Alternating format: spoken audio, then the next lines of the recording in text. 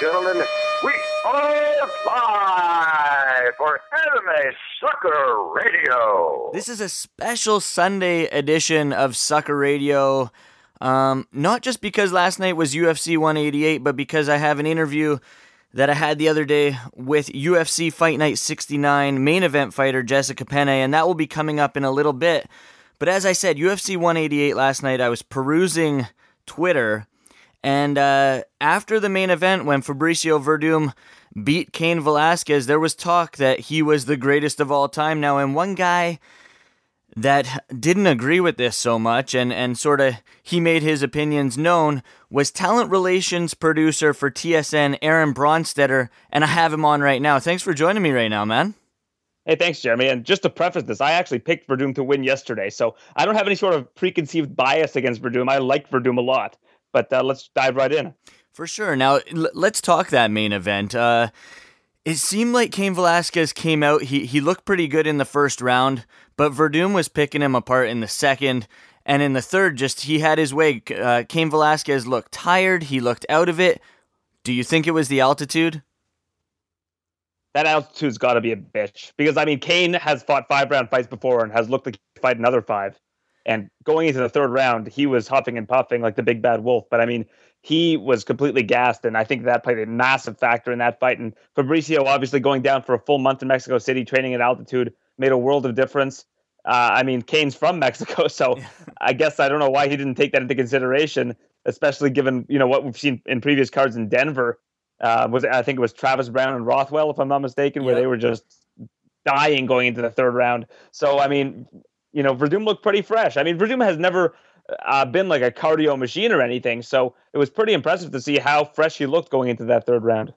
I know on the MMA Hour with Ariel Helwani, Javier Vasquez, Cain Velasquez's coach, said that he wished Cain had come down to Mexico earlier. He had been pushing for him to do that. Why do you think that he had it in his head that he could just make it the 2 weeks before the fight and be all and dandy? You know what? Sometimes I think the odds actually have an impact on these fighters. They see that they're a 6-1 favorite or whatever, and they just think that they're going to be all right. And I mean, hey, you could write the same thing about Verdum back when he fought Junior Dos Santos. He admitted after the fight he just didn't take Dos Santos seriously. Nobody knew much about Dos Santos going into that fight, and he got destroyed by Dos Santos. And Dos Santos, I believe, was a 7-1 underdog going into that fight. So I just think that sometimes people don't take their opponent for what they are. And I think Verdum, if you look at him, he hasn't lost a fight in, I think it's 4 years. Yeah, it's as of June 18th, it'll be 4 years, something along those lines. So, Verdum's been a killer lately, and he's really made his challengers look bad. And I mean, Cain, even though Cain wasn't the challenger, is no exception when it comes to this conversation. I think that Verdum made Cain look very human very quickly in that fight. So you think Cain overlooked him a little bit? I do. Absolutely. I mean, Verdum's 37 years old. Unfortunately, the heavyweight division is just filled with old codgers at this point. They don't really have any prospects to speak of in the division. So, I just think that Cain overlooked him. And I think that him not going down to Mexico City earlier is a telltale sign that he just did not put as much preparation into this fight and as much consideration into the resume of Verdum as he should have. Do you see that if they do end up making a rematch, which a lot of people are talking about, I don't think it should happen right away personally, but if they do make a rematch, do you see it going down the same way, or 9 times out of 10 Cain beats Fabricio Verdum? I think Cain would still have the edge, and I wouldn't be surprised if Cain is like a minus 200, minus 250 favorite if there was a rematch, and it wasn't at altitude. But at the same time, I mean, I don't know if you heard the interview that Dana did with Helwani after the fight. He seems to really be keen on the idea of doing more fights in Mexico. It was filled to the brim, according to Dana, not a single ticket available. I don't know how much I buy into that, but 21,800 people, numbers never lie. It was a packed house. The fans were going crazy for every Mexican fighter, with the, for some reason, odd exception of Trevino, who they didn't seem to care about at all. But the fans were into it, and I think that whenever they have Cain available to fight, they're going to be looking to do those fights in Mexico. And I don't really blame them. It's a new market. It's a hot market for them. And they seem to fall in love with these new markets that draw fans pretty quickly. Yeah, I'd agree with the fact that you say, Dana said filled to the brim, because it did look like it was filled to the brim. It in the preliminary portion of the card, which aired on TSN up here in Canada, they did have some shots of the crowd from way up high. It definitely looked like it was full, and that was for the preliminary card, which doesn't usually happen for a lot of these UFC shows. Yeah, for Montano versus Pendred, like the crowd was going wild. They were cheering like crazy for Montano until he kind of flaked out on them. But the crowd was into it, and I think it's the crowds in Mexico for boxing historically have been unbelievable. So I think that this has been something the UFC has been after for a while. And if they're going to do cards in Mexico, other than the emergence of Yair Rodriguez yesterday, there's not a whole lot of great marketable fighters that they could put in a main event there. For sure. Now, the whole reason why I said I wanted to have you on was I saw you on Twitter, and you were talking about the legacy of Fabricio Verdum. He's now beaten Fedor. He's beaten Cain Velasquez, who are arguably two of the greatest of all-time heavyweights. And yes, he beat Big Nog in 2013. You do not agree with the statement, greatest of all time right now, correct? I don't. I think you still have to call Cain the greatest of all time because of how dominant Cain has looked and because of when he beat his opponents. I mean, if you look at the Emelianenko win, which is what everybody's pointing to, and I mean, hey, it was within, a minute and 9 seconds into the first round for a guy that has just been an absolute world beater. But the next two fights, he loses to Bigfoot and loses to Dan Henderson. This was not the same Fedor that was, had a legend built on his back. This was a Fedor that was, had been past his prime. And, Verdum was still pretty young at the time. I mean, he's 37 now. He was 32 at that point in time. And a lot of people will tell you that that's probably the prime of a fighter, is between 29 and 32 in that range. So I think it was just he hit lightning in a bottle. And, his fight after, he lost his next fight against Overeem in, an absolute snooze fest of a fight, but still a very good fight. And, it's still a loss. And, we can talk about the merits of Overeem at that time and whether or not he was juiced to the gills. But at the same time, had he beaten Overeem there and had a win streak that had dated from August of 2009 until now, that's almost 6 years straight without a loss with some massive wins, maybe it's in the conversation. But I think that Cain just has a way better resume, and the fact that he beat Lesnar when Lesnar was the champ and made it look really easy. He then beat Junior Dos Santos after losing to him initially. I think he had, was it a staph infection going into that fight? He had some sort of ailment where he lost to Junior the first time, and then he just picked Junior apart in the subsequent fights. So I think that before we crown Verdum, we've got to take a look at the overall body of work. And I mean, sure, you look at names like Fedor and you look at some of the other big names that he's beaten, but then you can look at the resume of Bigfoot Silva. I mean, Bigfoot Silva has a great resume too. It doesn't mean he's the best heavyweight of all time. Dos Santos has a great resume. Resumes are great, but you've got to look at how they won and when they won before you can take into consideration calling someone the greatest heavyweight of all time. Because Cain has been borderline unstoppable. I mean, before that loss to Dos Santos, when he was basically ill, he was just running through guys, and he beat Czech Congo in 2009, back when he had was very new to the sport. He's just been an absolute killer. So I don't want to take anything away from Verdum's win. And again, I thought he would win yesterday, but at the same time, I still think that Cain is the best heavyweight that we've ever seen. I would agree with you there. I think Verdum is in talks. He's definitely leading up there if he can get a few title defenses here. What do you do with Fabricio Verdum next? Who do you think they should put him up against? I think you have to give him Dos Santos. Dos Santos was the last guy to beat him other than Overeem, I guess, back in the day, if I have my facts correct. The last guy in the UFC, at least, to beat him. Yep. And he was a 7-1 underdog going into that fight. So I think that Dos Santos is the guy that should get the next shot. He just beat Stipe, so he's got some good wins under his belt. He keeps getting destroyed by Cain, and the only fear that I have is that Dos Santos beats Verdum. They put Cain up against him, and then we're back to square one. No and kidding. With Cain getting injured all the time, you don't want to put that division in peril. Yeah. All right, let's move away from that periling division and move into the co-main event. Eddie Alvarez defeating Gilbert Melendez via split decision. This is a fight that's been in the making for the past 5 years. Everyone has wanted to see it. Did it play out the way you thought it would? I thought it was a really good fight. I think it could have been better. And I think if they do a rematch and it's 5 rounds, because this was an incredibly close fight, that it's something I would love to see. I really loved watching it just because I think people forget how good these two guys are sometimes. Melendez was a world beater in Strikeforce. It was just running through everybody, and Alvarez was crushing guys. He destroyed Shinya Aoki in Bellator, and Shinya is a top guy at 155. So these are two of the best guys in the world, and it was awesome watching them fight. I wish it was 5 rounds. I would have loved to see how it played out if that was the case. I actually gave the fight to Melendez, and I know I was in the minority there. I gave Melendez the second round. So I would love to see these guys go at it again. Again, I think altitude came into play for Melendez in this one. Would you agree? Maybe.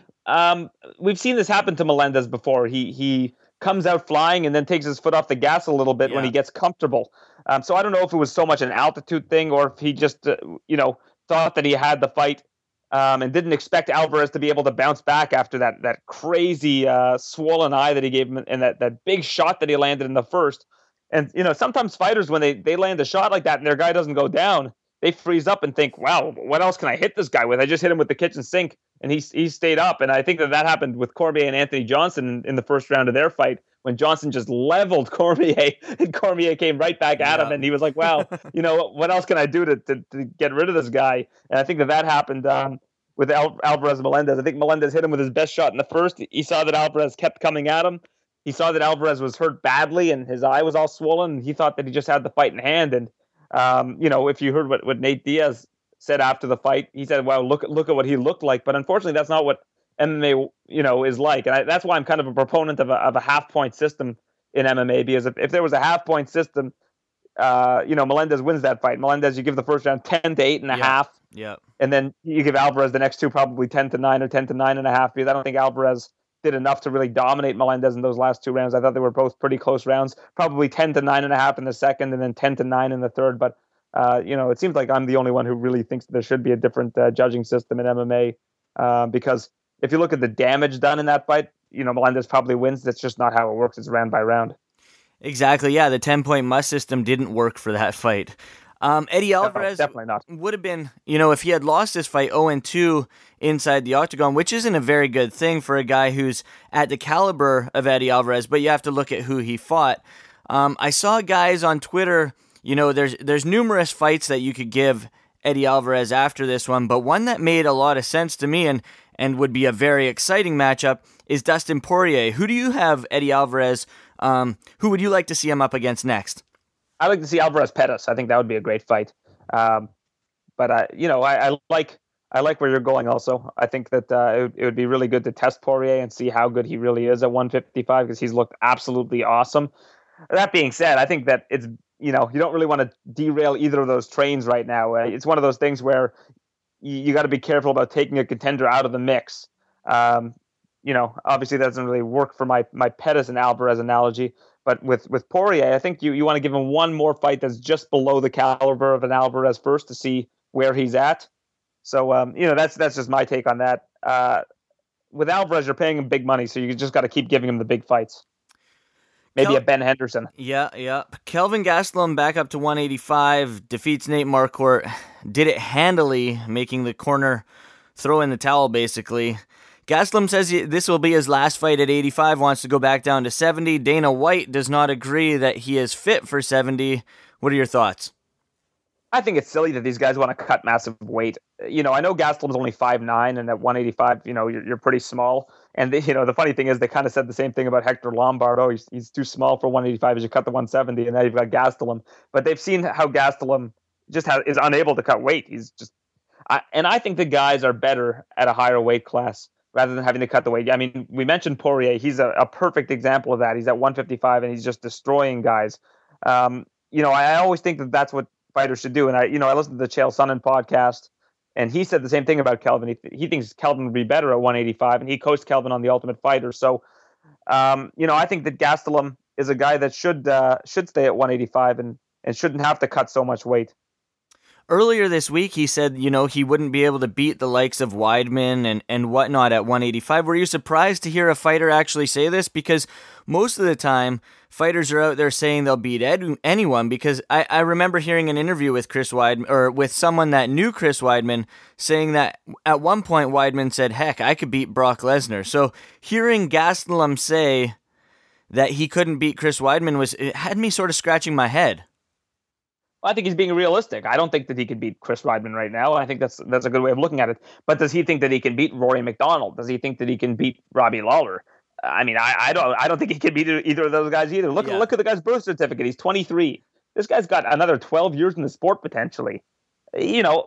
I think that he's got to figure out what he thinks is best for his career, and I don't think he needs to be talking about fighting champions right now. I mean, he beat a really solid opponent in Mark Court, and I think that there's a lot of other guys at 185 that he can challenge himself against before jumping to the conclusion that he's not caliber, or he's not championship caliber. I don't think there's a whole lot of people that can beat Chris Weidman. So I think we should just wait and see. Keep throwing guys at him and, see how he does.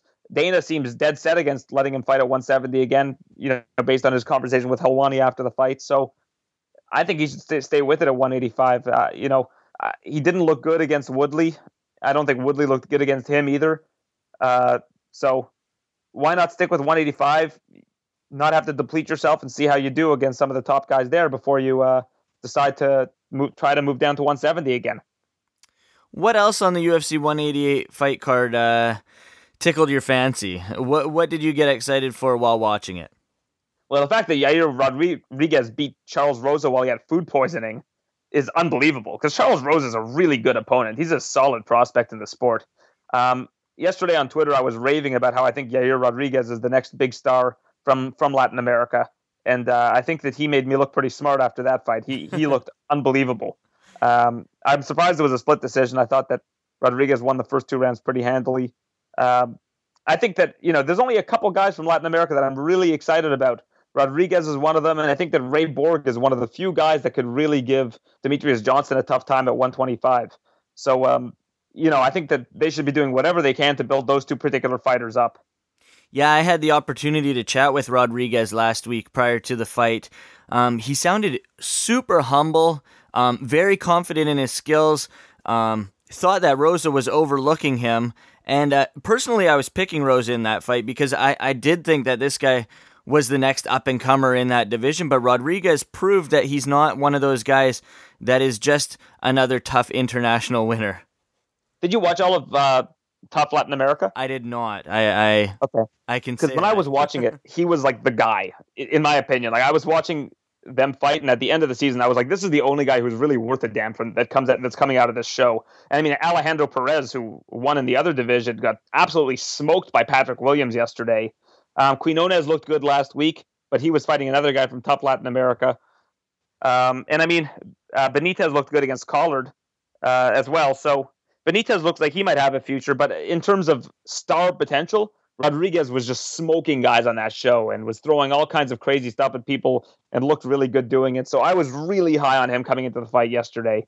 Even though I really like Rosa, and when they made that match, I was really surprised because I thought this is a guy that could beat Rodriguez and completely derail that train where they should be building these guys up slowly. But Rodriguez clearly showed he was ready for primetime yesterday, and obviously they thought that by putting him on the main card.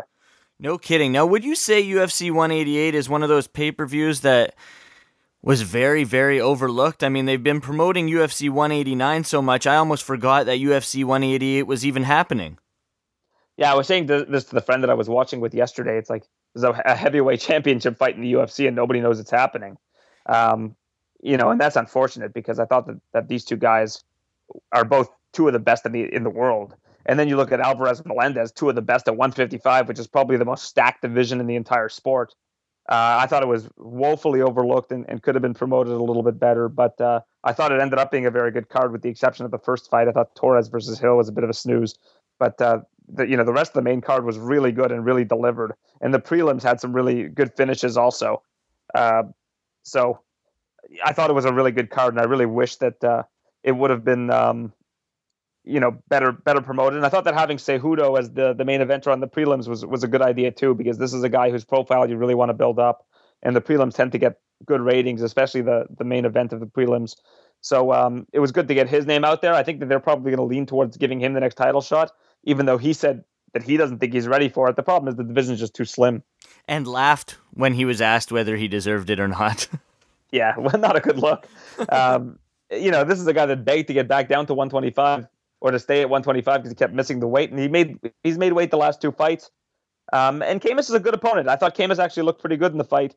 Not as good as Joe Rogan thought he looked, but I think Cejudo probably could use one more fight. And again, I think that Ray Borg is a guy that people should look out for as another top contender in the division. And obviously Dodson's still in the mix, and that's probably the next fight that they'll make. So I guess we'll see what happens in that division. He is Aaron Bronstetter, talent relations producer for TSN. Man, thanks for joining me. Just let people know where they can get a hold of you in the social media universe. Anything that you've got going on, the floor is yours.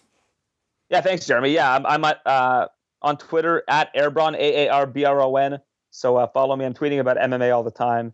And I'm also tweeting about guests that we have at TSN. My role at TSN is to bring guests to the building and have them do a bunch of interviews to promote whatever they're promoting or just talk about the world of sports. So, I'm always posting about the different people that we have at TSN. And we're starting to get a lot more UFC fighters into the building. We had Stipe here this week. So, I'm a big champion of the sport. I hope that we keep, plugging away at the UFC. We're showing the Ultimate Fighter and all of the different prelims and the main cards for the televised fights. So, I'm really proud to be part of TSN with the partnership that we have with the UFC and excited about the future of the sport in this country. Where do you see that going? I know I said that I was going to end right there, but where do you see this going for TSN? Do you think that they will get original programming by any means for the UFC? Like, how Fox Sports 1 has UFC Tonight. Will we ever see anything like that on TSN?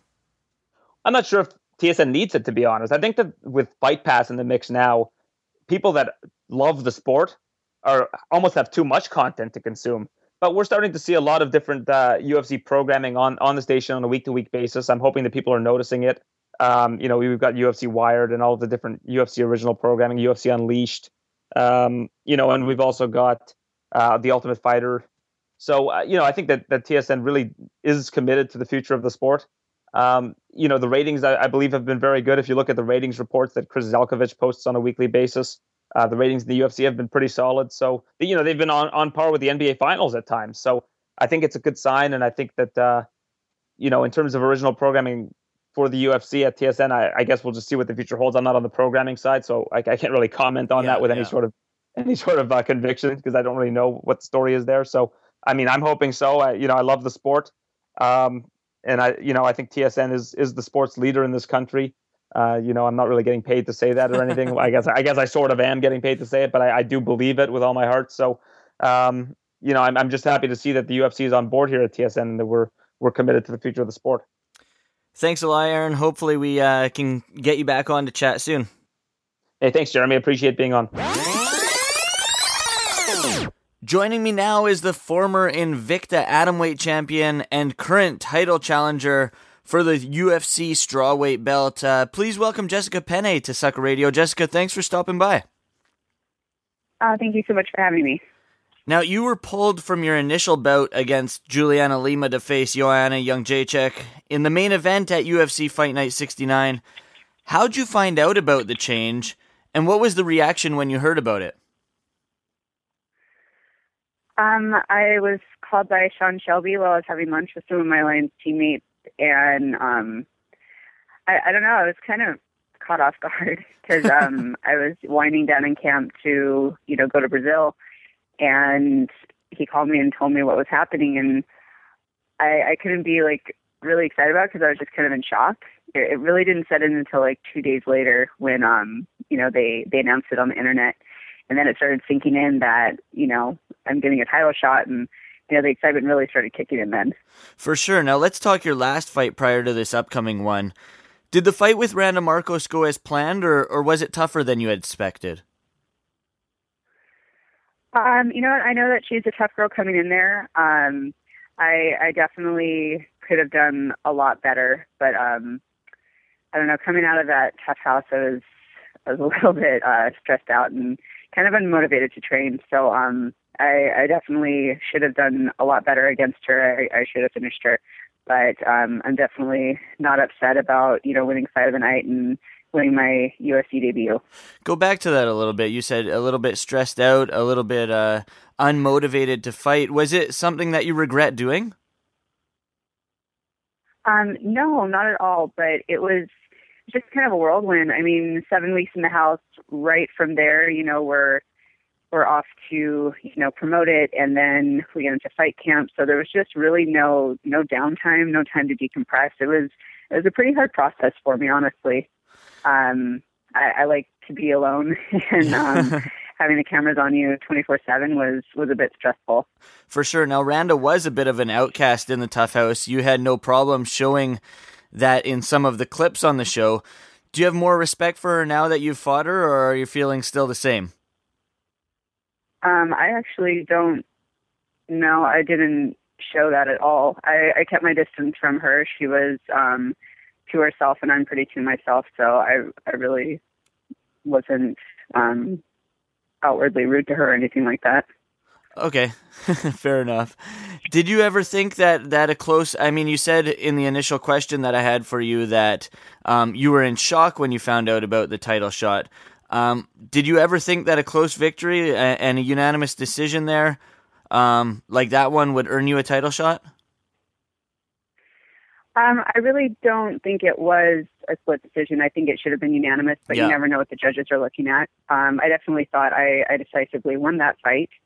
I thought that I was going to be lined up for a title shot after my win over Juliana in Brazil. Fair enough. All right, let's talk Joanna. She seemed to get into Carla Esparza's head prior to their bout. I saw an article where you said that that's what ultimately beat the former champ. Were you surprised that she was able to get in her head the way she did? I can't say if I was surprised or not, but I think that that's what happened. You don't think it won't happen to you, correct? No, I don't play that kind of game. What are your thoughts on Joanna as a fighter and as a champion? I definitely think she's a tough fighter, and I think she's earned that spot as champion. But I definitely feel like I have more tools than she does, and I'm a lot more well-rounded. So I'm looking to use all of my tools in this fight. What about as a person and the way she's promoting herself being the champion? I really don't know her. I can't see either way. I don't really know how she's promoting herself either. This bout will go down in Germany with Young Jacek being European. Do you feel that she'll have the entire crowd behind her? And does something like that, do you think that would get to you? She could very well have the whole crowd, behind her. She is European, and I'm more than happy to go into enemy territory. I've done it before, and I think it's a fun experience. I think it makes for a more exciting fight. This will be your first fight fighting outside of the United States, correct? No, actually. Oh, really? Yeah, I fought in Japan before. Okay, fair enough. How did that fight go? And do you what's it going to be like traveling to Berlin? I mean, sort of culture shock, the time difference. Does any of that stuff get to you, or how far in advance do you have to go out in order to be climatized? I'm going out a week in advance, so I'll have plenty of time to acclimate. So I am aware that there is such thing as jet lag. So I'm taking all precautions for that, and making sure that it won't be a factor in the fight. I'm definitely looking forward to going to Berlin. I've always wanted to go to Europe, and it's great that I get to travel and fight at the same time. It's great. Will you be able to do any traveling following the fight, or are you heading straight back home? No, I like to go home after I fight. Fair enough. Now, no one picked Joanna against Carla. Well, really, no one picked her. In fact, it was a pretty big upset, utter domination in that fight. I know you're very confident in your skills. How do you see yourself becoming the victor in this matchup? I'm prepared to take the fight wherever it goes. I know that I have great striking, I have great grappling, and I'm looking to use all of my tools in this fight. You started out your career at strawweight, made the move down to 105 pounds, to get to the UFC, you had to move back up to 115. With the 4 fights you've had, which include the Tough House, has the weight made any difference for you? I mean, do you notice much of a change from the 105-pound weight class?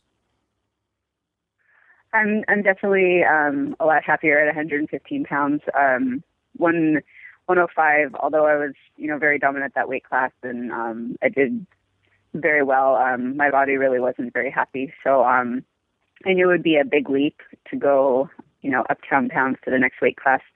But I was up for the challenge, and I knew that going into the Tough House, it would be a great way to kind of experience the weight class and see what the girls have to offer, and realize that the girls are, much stronger and more explosive at this weight class. But I've been working very diligently to put on muscle mass, and I've been doing a great job at it. So I'm still going into the weight class, but I'm very excited about this class, and I think I'm going to do very well at it. Finally, I know at the weigh-ins, Joanna gave Carla a cookie for obvious reasons. What do you think she'll do at the weigh-ins? Do you think she'll have any shenanigans for you? I'm really not thinking about that. She is Jessica Penne. She'll take on Joanna Jędrzejczyk. UFC Fight Night 69, June 20th at the O2 World Arena in Berlin, Germany. Jessica, just let people know where they can get a hold of you in the social media universe. You can follow me on Twitter, Instagram, and Facebook under my full name, Jessica Penne. Well, there you have it. Another edition of Sucker Radio, a special edition of Sucker Radio on a Sunday afternoon. Thank you for listening. It was a fun one. Thank you to Aaron Bronstetter from TSN. Thank you to Jessica Penne, and good luck to her at UFC Fight Night 69 next weekend. As always, check out MMA Sucka on Facebook, facebook.com/MMA Sucka, on Twitter @MMA Sucka. You can follow myself on Twitter @JeremyBrand604. I'd like to thank Float House. If you don't know what isolation tanks are, check out floathouse.ca. And if you're in the Lower Mainland area, they've got 3 great locations for you to check out. As always, ProAmBelts.com. If you need a championship belt, if you are a promoter, if you are an organizer, heck, if you are a guy who has an awesome man cave, check out ProAmBelts.com for your championship belt needs. With that, check out the show on Thursday, and I'm out. I've learned to manage it, analyst analysis, study the sport at every point because I'm passionate. I play the advocate and sometimes the antagonist, building up the hype before a fight. This ain't by accident. In the world of mixed martial arts, I'm the evangelist, spreading the news of MMA, the #1 candidate. Calibrate levels of greatness, that's when we collaborate. Mikey Ruckus, Jeremy Brandis, we reactivate. Brand creates the show for the fans, and it's magnanimous. Jury's out decision, and yes, it's unanimous. It's the radio, it's the radio, sucker radio. It's the radio, it's the radio, sucker radio. It's the radio, it's the radio, sucker radio. Come and listen, it's about that time. Yes, download the show or you can stream online. It's the radio, it's the radio, sucker radio. It's the radio, it's the radio, sucker radio. It's the radio, it's the radio, sucker radio. Come and listen, it's about that time. Yes, download the show or you can stream online. Out.